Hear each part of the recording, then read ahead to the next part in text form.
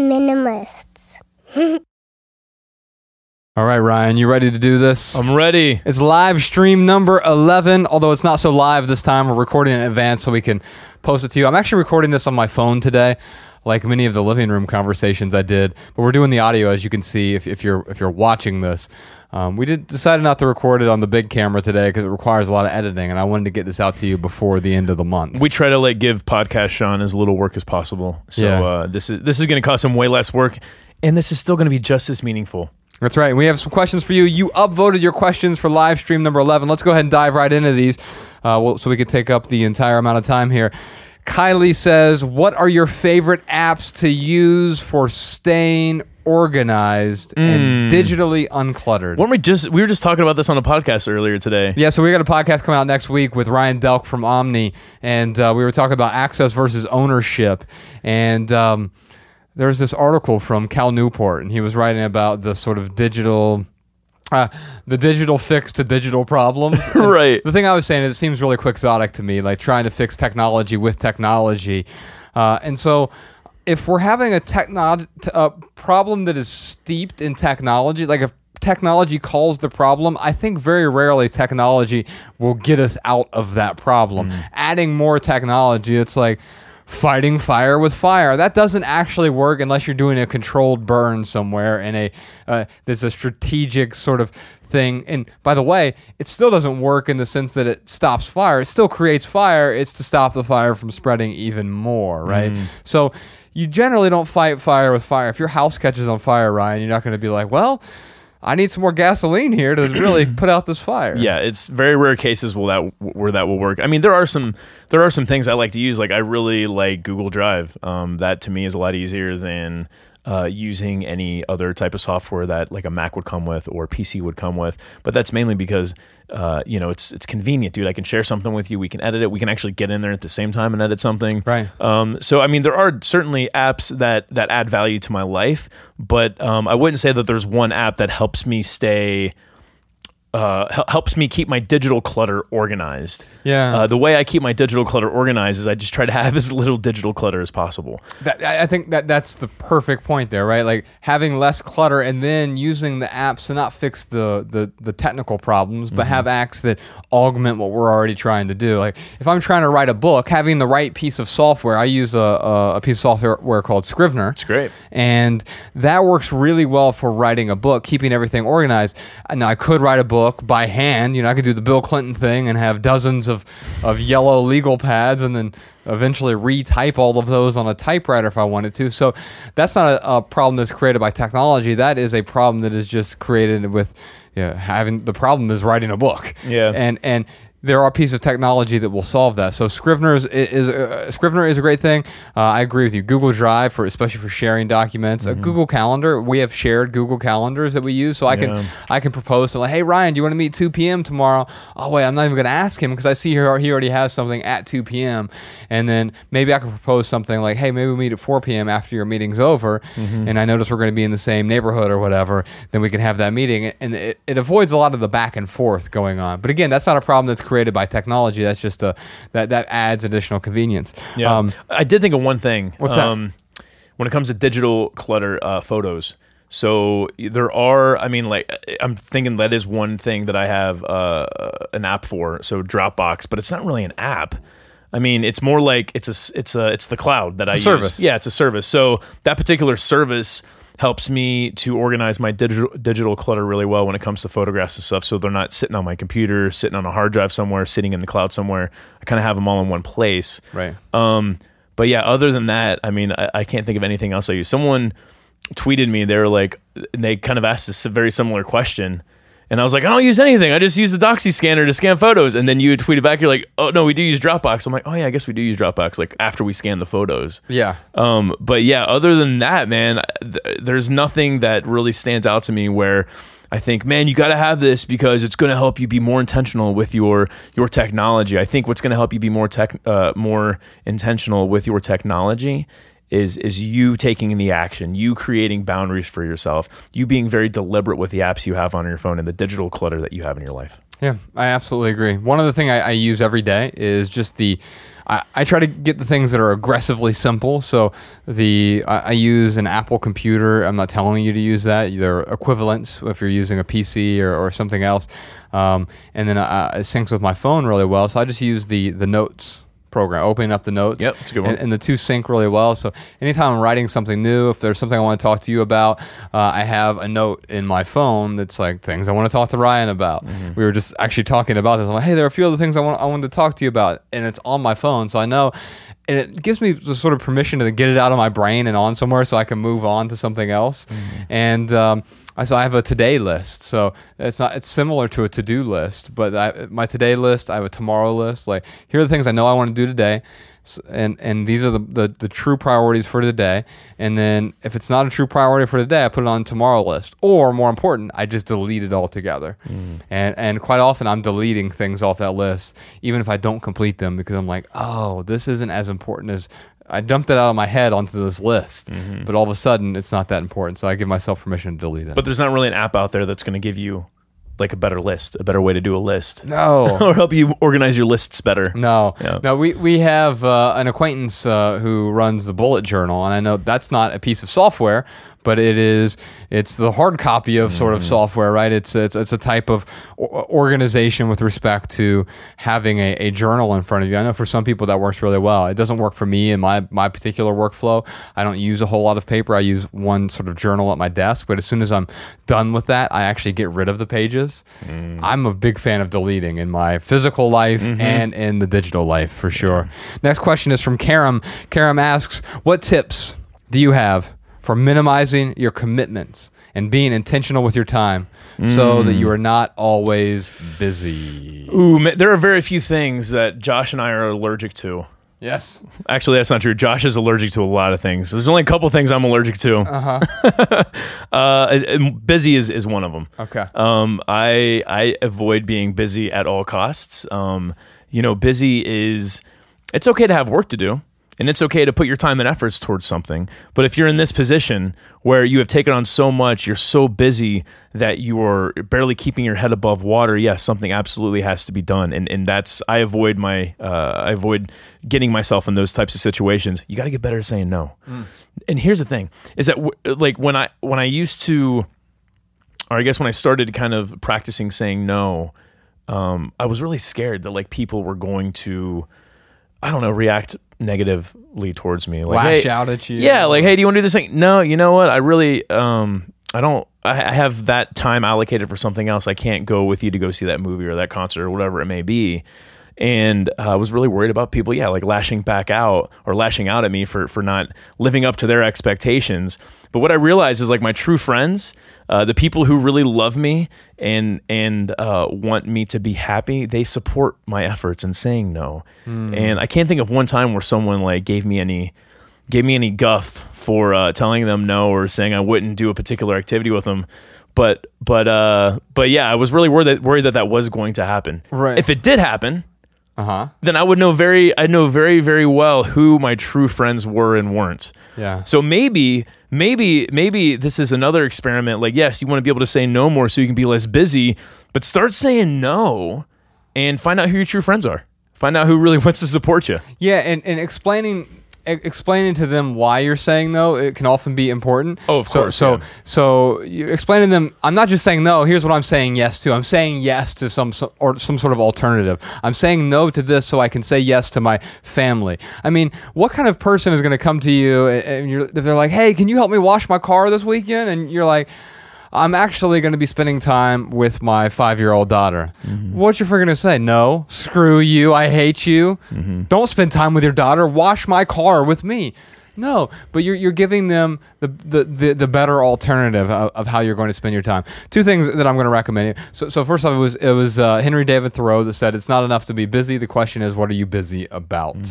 And if I were to pin that, I would say, what are you focused on? And I wrote an essay about this. You can go to theminimalists.com/busy, and it talks about, I was very much the busy guy. So first thing is check out that essay, and I give some practical tips to avoid being busy, avoiding the busy work, so to speak. And the second thing I'm going to recommend is, instead of saying I'm busy, every time you think I'm busy is just it's a nice word. It's a nicety to say, my life is out of control. So next time you think about saying I'm busy, because it's become a status symbol in our culture, right? When someone's, hey, how's it going? Oh, just really busy. Don't say I'm busy next time. Next time you're tempted to say I'm busy, say my life is out of control. And if you say that, then all of a sudden you're going to realize, like, oh, I was talking to my doctor the other day, and he called me up on the phone, and he was like, hey, man, I don't mean to bother you. I know you're busy all the time. I'm like, how dare you? He's like, what? I'm like, don't you ever call me busy. I'm like, I was doing nothing right now. And I said, I am never busy. And if I am, then something is just really wrong. Yeah. And really, that's just because I've set my priorities straight. And I have gotten a lot better at saying no. And I continue to practice saying no. Yeah. And I still mess up.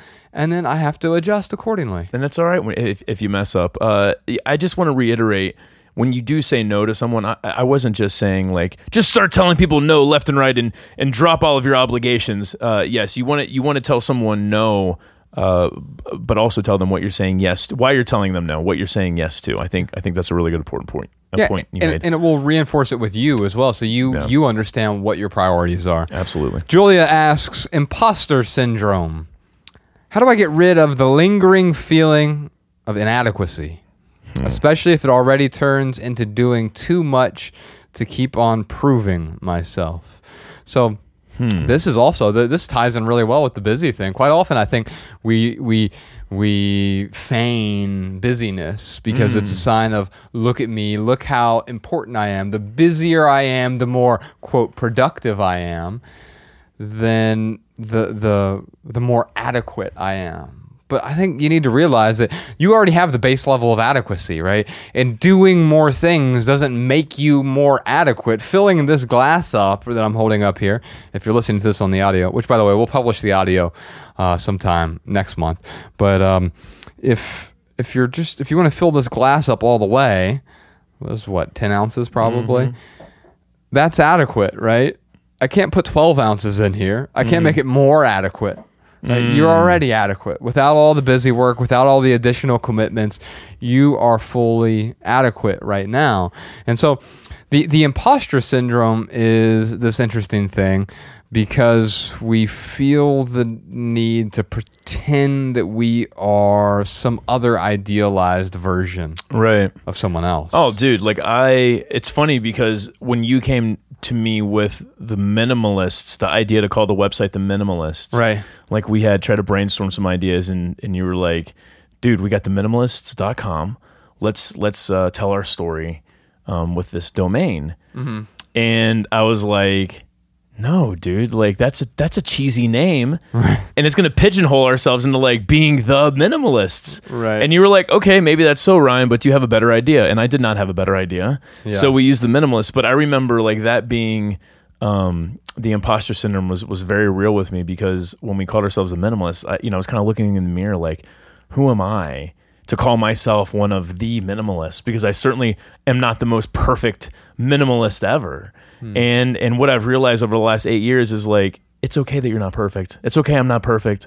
Like people don't expect perfection. Yeah. And you continue to have problems. Yeah. And yet, even though you have problems, you can still help other people solve their problems. Sure. And I think if you want to feel good about yourself and get rid of that feeling of inadequacy, one of the best ways to do that is to help people solve problems. And that's what we've done over the course of the last 8 years, I guess, and ever since we started the website and then the podcast and the documentaries and the books, is throughout our journey of continuing to improve and grow, we've helped other people. Instead of saying I'm the absolute authority on something, I don't need to be the absolute authority. I just need to be able to help a few people, and that makes me feel better. And then once you feel like you're helping people, you instantly lose that feeling of inadequacy because you realize if you're helping someone else, you are enough. Yeah, and there might be, because I know that the other side of the imposter syndrome, it's when someone kind of projects a life on social media that they really don't live. So that's incongruency, right? So if the imposter syndrome is coming from incongruency, then yeah, something needs to be done. Yeah, you've got to start living a more congruent life. Yeah, absolutely. So Sorry, I was just moving that glass. 1, 2, 3. I think that sometimes we get worried because we have these two different sides of life, and if that is the problem, then we need to find a way to. It's not the work-life balance. Life involves work. It involves family. We always talk about this weird thing like work-life balance. We don't talk about family/life balance. Right. We don't talk about movie watching slash life balance. These are all parts of life. And when we feel incongruent, that can make us feel like imposters, right? Yeah. And so I think the best way to do that is figure out how do we integrate all of these elements. It's like a soup instead of having different plates with different portions on each plate. Bettina asks, what would you recommend for people who have gone past the decluttering phase and are now trying to be more deliberate and mindful about other areas in life? For example, diet, sleep, exercise, reading habits, etc. Bettina, you asked 17 questions in your one question. Bravo. It is hard to keep up with everything, but also not efficient if you only focus on one thing at a time. It depends on what you mean by efficient, right? I mean, when has being efficient been the main objective? If that's the main objective, then having an efficient life it's not my objective. My objective is to live a meaningful life. And I think sometimes that just means incremental changes in each of these areas. So last week, I guess it's this week, it just came out, they were recording this, so we'll have this video out in a couple of days. I did a podcast with my doctors, Dr. Tommy Woods and Christopher Kelly from Nourish, Balance, Thrive. And we talked about the incremental improvements I've made over the course of the last 2 years. But it was just that. It wasn't I need to change everything 180 degrees. I think Bettina's right. That would absolutely be overwhelming. But what if I made this one change? I stopped drinking caffeine in the afternoon. That helps out with sleep. What if exercise, instead of worrying about working out an hour a day, what if it was 18 minutes a day? That's what I do now. Yeah. And with diet, what if it was about removing sugar from your diet? You know, the more I think about her question, I think I disagree with you a bit. I disagree with her a bit when she talks about how focusing on one thing is inefficient.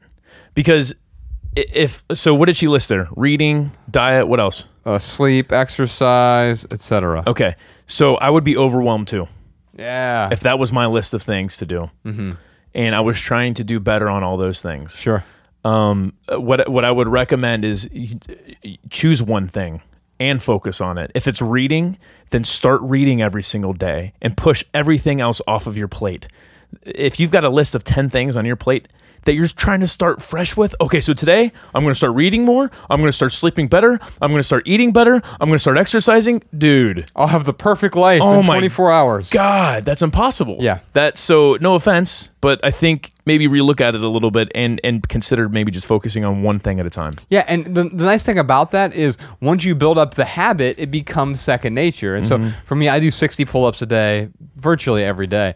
And the reason I do that is every time I go to the bathroom, there's a pull-up bar above my bathroom door. And so I just do 6 pull-ups as I go under there. And if I go to the bathroom 10 times in a day, between taking a shower and I do 60 pull-ups, right? Yeah, and you walk a lot. I absolutely do. You go to bed early, you try to get good sleep. Yes. But dude, never was there a day where you came to me and you're like, Ryan, today I'm going to start walking a lot. I'm going to do 60 pull-ups and I'm going to start getting better sleep. Yeah. It was absolutely kind of layered on top of each other. I mean, I think about just with diet and exercise. For me, it was exercise. I've always been concerned and try to do good with my diet, I guess just as much as anyone else. But I feel like it wasn't until I really got that exercise habit under control and I'm looking in the mirror and I'm like, God, I've been exercising a lot. Like, because your standards raise when you start exercising. You start losing weight, then you start to notice all the other weight you need to lose. Yeah. And I was like, yeah, you know what? I really need to start eating better. And every time I make a decision to eat a cookie or to go out and eat the ice cream or drink the 6 extra shots of Jameson, I'm getting more of this and these love handles and these rolls, and I don't want to get that anymore. Yeah. But it almost took like me exercising to find that leverage to motivate myself to then incorporate a much better diet. So I mean, I guess it's just another way of saying these habits. It's not just about building a habit so you're on autopilot. I think that's a really important part. Like to have these good habits on autopilot. Right. Well, my point was that then you build on top of it. So if once the reading thing is taken care of and you're doing that every day, then it's easier to add the next thing because you've already established this habit. And some of these things feed into each other too. Like once you build up one good habit, then it will, just like with the exercise, it feeds into the diet piece of it. So now I've got this good exercise habit. Now I have, again, more leverage, more motivation to eat a better diet instead of waking up one morning and saying, today it's going to be better diet and better exercise from here on out. That's I have done that before, and I don't think that's ever been successful for me once. Yeah, I think the best place to start is probably exercise, and here's why I say this. If you can exercise for 18 minutes a day, because guess what? You have 18 minutes. You have an extra 18 minutes somewhere in the day, and I recommend starting first thing in the morning. First, as soon as you get out of bed, immediately you go exercise for those 18 minutes, and you can check out my 18-minute routine over at the website, theminimalists.com/18min, M-I-N. And if you go there and you look at it, I'm exhausted by the end of 18 minutes. But here's the thing. You've already set your day up for success. You already have the small victory at the beginning of the day. And then anything else on top of that, if you do something else that is an additional habit, it's all gravy from that point. Plus, that additional exercise, it makes you feel better. And it stimulates you in a way where you feel good. And if you feel good, then you're more likely to make... It's setting up the dominoes to make better choices throughout the rest of the day. Absolutely. Next question is from Daniel. Daniel asks, my wife has 1 year left of nursing school. Oh my God. I thought it was going to be like my wife has 1 year left to live. Like, oh, this is about to get deep. 1 year left of nursing school, and I am continuing to work at my corporate engineering job in the meantime to pay off her tuition. So we are out of student debt when she is finished. Wow. Bravo. What advice do you have for couples when it gets overwhelmingly frustrating dealing with the constraints that come with working the plan? Well, bravo. I mean, here's where I'll differentiate between where you are right now and where I was in the corporate world, because I was also overwhelmingly frustrated, but there was no light at the end of the tunnel for me. It was work 80 hours this week, and the next week it was another 80 hours, and there was really no light. And that's why I turned to rampant consumerism, because that was the only thing that I thought was going to fill the void. Like, I needed something to make me feel good, because this sure as shit isn't making me feel good. But the thing that's going to make you feel good is you have these little victories to celebrate right now. And these are huge victories, by the way. Yeah, ultimately it's going to be a big victory. Yeah, but I mean... But each week, each time you make a payment, boom, that's another victory. Absolutely. Yeah, and so there are free things that you can do to celebrate these victories. And so what I would do, if I were in your shoes, Daniel, you and your wife, do something that is going to cost you no money or very little money once a week to celebrate whatever the victory is that week, and then acknowledge it. You know, one thing that was fascinating that I really should start doing more. I love that idea, man. Like going to a movie or something, like $7 each, spending $14 to go to a movie. Right, or literally it could be something as cliche as going to see a sunset on a Friday night. Which is free. It's absolutely free, but what you're doing is you're cementing that victory, and you're talking about why are we doing this today, and then you realize, I mean, the sunset's nice because it's also a metaphor of literally seeing the light. But we had our friends Nate and Rochelle over. They were staying with us for a week last month, and one thing they do every morning, we did it together a few times. It was beautiful. I don't know why we didn't keep doing it after they left, but I'm going to talk to Bex about doing it in the mornings. They have a gratitude practice where they just like they talk about. They do it together instead of like the gratitude journaling. Nate would be like, all right, Rochelle, today here are 3 things I'm grateful for. And he would like say them to her. And they would talk about those 3 things, not just like, all right, here's my list of 3 things I'm grateful for. Like they would talk about it. And then he would say, here's three things I'm looking forward to for the day. And we all four shared it in the mornings. At first, it was a little awkward because we weren't used to doing it, but just like anything, if you play basketball for the first time, you're going to be awkward as hell. You're going to go play dodgeball with me tonight. Can't wait. And it's awkward the first few times. You're like, uh-oh, I just got hit in the chest with a dodgeball. And you realize, like, it's awkward at first, but then you get used to it. And I think the same thing with the gratitude practice. You don't have to wait for every big victory. You don't have to wait to the end of the year to celebrate. You can celebrate every week and just acknowledge these small victories that you have. All right, so let's go over the 3 things one more time. Yes. It is finding the small victories. Yes. And celebrating those. Yeah. What were the other 2? Encapsulating you want some sort of experience to signify those victories. Okay, so celebrating the victories, finding an experience that solidifies, that cements, like, yes, I did do a good job, and here's my reward. Yes, we all need rewards, really. Yes, yeah. and then having gratitude, but having gratitude out loud. Out loud gratitude is really important. That's a good one. You know, the one thing I'll add to that is, I guess it's not really a practice you can do as much as it is a perspective. But for me, with exercising, for example, being at the gym, I very rarely am excited to be at the gym. I'm always excited after I've went to the gym. You don't like working out like you like having worked out. Right, exactly.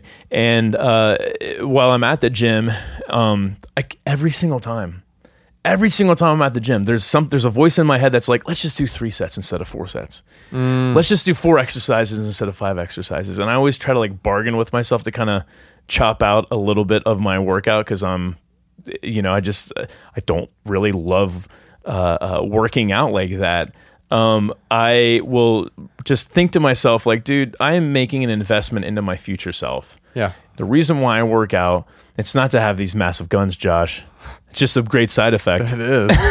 I'm intimidated as shit right now. No, dude, I work out, man, because I want to be a really, really healthy 60-year-old. Like, I really want to be 60 and enjoy being 60. When I think about my grandfather, who he passed away several years ago, at 60 years old, I mean, he didn't look like he was living a very good life at 60. Yeah. And it was, definitely due to the health decisions that he made. So for this plan that you have with your financial plan, you are basically taking these actions to help your financial self, your 60-year-old financial self.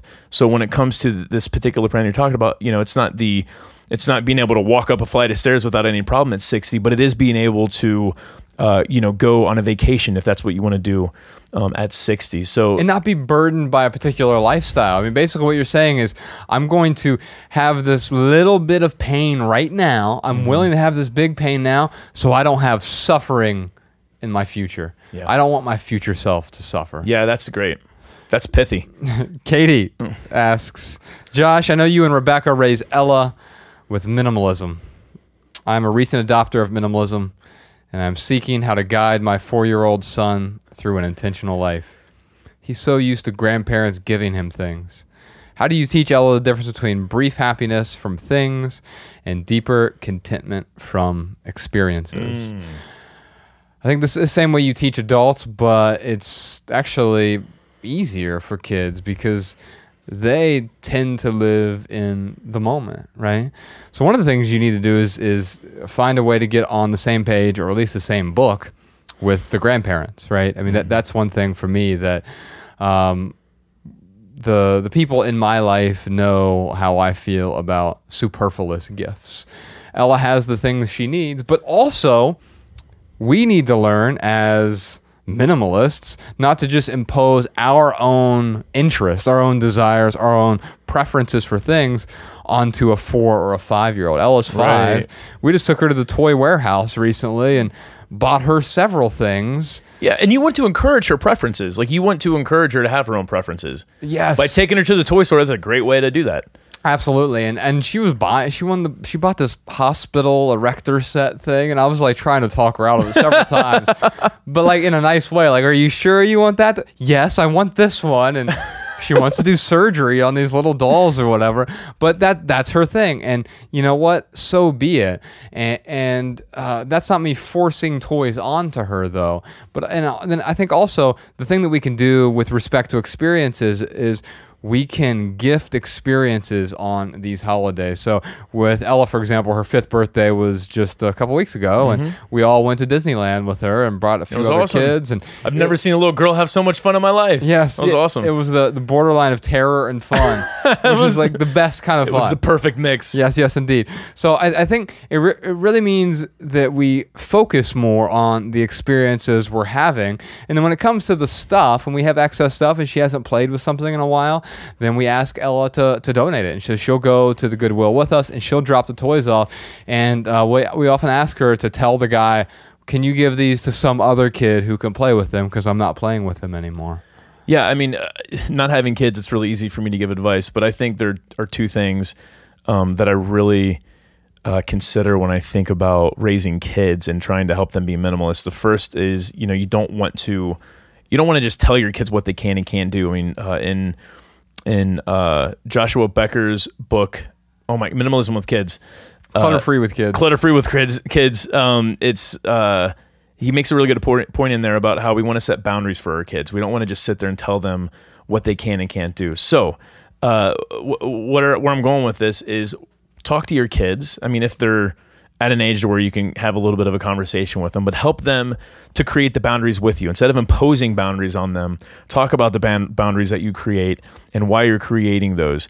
The other thing, too, is say yes as much as you can. So, like, I'm just thinking if Ella came to you and was like, hey, can we go buy a toy? Yeah. Yes, we can go buy a toy, and then we're going to go donate it to a kid that really, really needs it. Yeah, that's actually worked really well for me, and it's something that Bex struggles with. Because our default setting with kids, because they're always constantly asking for something, and Bex has to deal with Ella a whole lot more than I do. Our default setting is to say no. No, shut it down. No. And so I've found ways to say yes and right. that example you gave was a really good example. All right, we're running out of time, but we have one more upvoted question here. I think this was one of the top 2 most popular ones from Swoop. Swoop I'll says, be the judge of that. I don't know. It's like they upvoted it. Oh. Hey there, from Paris, France here. I have a well-paying job, and I'm quite good at it, but I'm kind of tired of the industry I'm working in. And I'm tired of dealing with the same problems every time. I want to shift completely. But the thing is, I don't have a clue about what kind of job would be good for me. Any advice to help me find and define what to do next? Thanks for thanks for the good work. Okay, here's the one thing about finding the perfect job. To try and find a job that you enjoy so much you don't feel like you're working a day in your life is a very poor expectation. There are people out there who are living that. I'm absolutely sure of that, but it is an exception to the rule. Josh and I, we're living the dream. Like, I love what I do. Josh loves what he does. We really enjoy going on tour. We enjoy meeting our readers and listeners face to face. We love doing these live Patreon sessions for you guys. You guys are awesome, but we work our asses off. We work a lot. And with all that touring comes a lot of flights and comes a lot of other nuances that we have to put up with. And owning a business, there's those nuances that we have to do. We still have to work. Yeah, we still got to do administrative work. We still have to pay taxes. So for me, when I with my mentoring students, when this question comes up, what I encourage them to do is first and foremost get clear on what your values are and what your beliefs are, for that matter, because that is where I think a lot of people go wrong. Is they have a job that is out of alignment with their values and beliefs. I think about when I was in the telecommunications world and I was selling cell phones to those 5-year-olds, while I was selling it to their parents for their 5-year-olds. That was really not in alignment with my values and beliefs. That was in alignment with selling more cell phones. Yeah. And it felt really icky to do something that wasn't in alignment with my values and beliefs. So first and foremost, get clear on that, and then try to find a job that maybe it serves some of those values and beliefs. Maybe it's ambivalent towards your values and beliefs. That's okay too. I think ultimately what I would go for, like if I had to go back and find a regular 9-to-5, I would look for a job that allowed me time to focus on those values and beliefs. If it was, what's important to me, spending time with Mariah, that's really important to me. So I'd make sure that my job allowed me to have plenty of time to spend with Mariah. I also like spending time with my friends and family. So I want to make sure that my job allows time for that. I want to make sure that I'm not killing puppies. So I got to make sure that my job doesn't involve killing puppies. I don't know why I always go to killing puppies. I know what Freud would say. You want to have sex with your father. That's what Freud would say. I think, Ryan, the values thing is so important. As opposed to saying, what is the ideal job for me? Maybe just ask, what are your values? And then how can I help people solve their problems in a way that aligns with my values? Now, you can do that as an entrepreneur, so you can go off on your own, start a business, and do that yourself. That's what Ryan and I decided to do. Mm-hmm. But there are a lot of companies and corporations and nonprofits and even big corporations that can help people. I mean, that's what corporations do quite often. They provide a good or service that makes up for a need that someone has. That's solving a problem, right? Mm-hmm. And so you can find a place that solves problems that is in line with whatever those values are. And I think we did a living room conversation on YouTube recently with TK Coleman. And one thing he talked about is if you're working toward a more ideal job, it's not about taking the giant leap from I hate this job to what's the perfect job for me. No, the immediate thing is to do right now is find something that you hate less. Yeah, maybe you can just get a little bit forward on that spectrum, a little closer to a job that you absolutely love. Yeah, and the only caveat I would add in there that maybe I would be a slight distinction from what TK would have to say is I would say find a job you hate less, but also one that does align with your values, because you don't want to do something that is against the person that you want to become. I am unhappiest when my short-term actions are not in alignment with my long-term values and beliefs. Yeah. Like that is when I am by far the most miserable. Yeah. The other thing too that they talked about in their question was they're tired of the same old problems coming up. I don't know exactly what those problems are, but I would be very, very careful on choosing what problems you are trading for the problems that you currently hate. Because I hate paying taxes, and I hate going through all the receipts, and I hate getting really bad, crappy flights, and when they're late and delayed, and then it stresses me out because we might be late to the venue. And I mean, there are so many things the problems that come up that I don't like. But when I think about the other problems that I could choose to take on, it actually makes those problems not seem so bad. Yeah, the key is to not get rid of your problems, but to improve your problems, to in time get better problems. And so you're always going to have problems. Otherwise, your life is not going to be interesting at all. If you have no problems whatsoever, that sounds like a type of imprisonment to me, where you're just, I mean, I could sit in this room every day and have no problems whatsoever, but eventually I will. That in and of itself will become a problem, right? Yeah. And so it's not to live a problem-free life. It's to live a life with better problems. Your problems constantly improve as your life constantly improves. All right, we're way over time, y'all. Thank you so much for being a Patreon supporter. We really appreciate it. Yes, y'all are awesome. The Melbourne event is going to come out on the first Melbourne event is going to come out on the live stream, the Minimalist podcast, private podcast feed this weekend. So I think this is coming out on Thursday. Oh, tomorrow is my birthday. So if you want to give me a birthday gift, we're trying to build a grocery store in Dayton, Ohio, our hometown. One of the largest food deserts in the country. If you want to give $37 for my 37th birthday, man, I would really appreciate that. I know Ryan would appreciate it. We're trying to raise $100,000. Ryan and I are donating $20,000 of our own money. Also, all the profits from our upcoming tour, the Simply Southern Tour, which is in July. So it's just coming up in a few weeks. 100% of the profits from that tour, we're going out with the Dave Ramsey team, Chris Hogan, Rachel Cruz, Anthony O'Neill.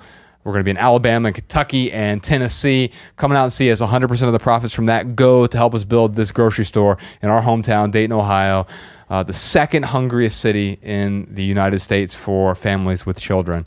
You can help us give back in that way as well. That can help us solve a problem. You can be part of the solution. So theminimalists.com/Dayton, if you want to give me a birthday gift, you can do that right now. And if all you do is give Josh a Twitter high five, that would be acceptable too. We appreciate any support y'all give us. Yes, indeed. Thank you so much, y'all. We'll see you next time. See ya.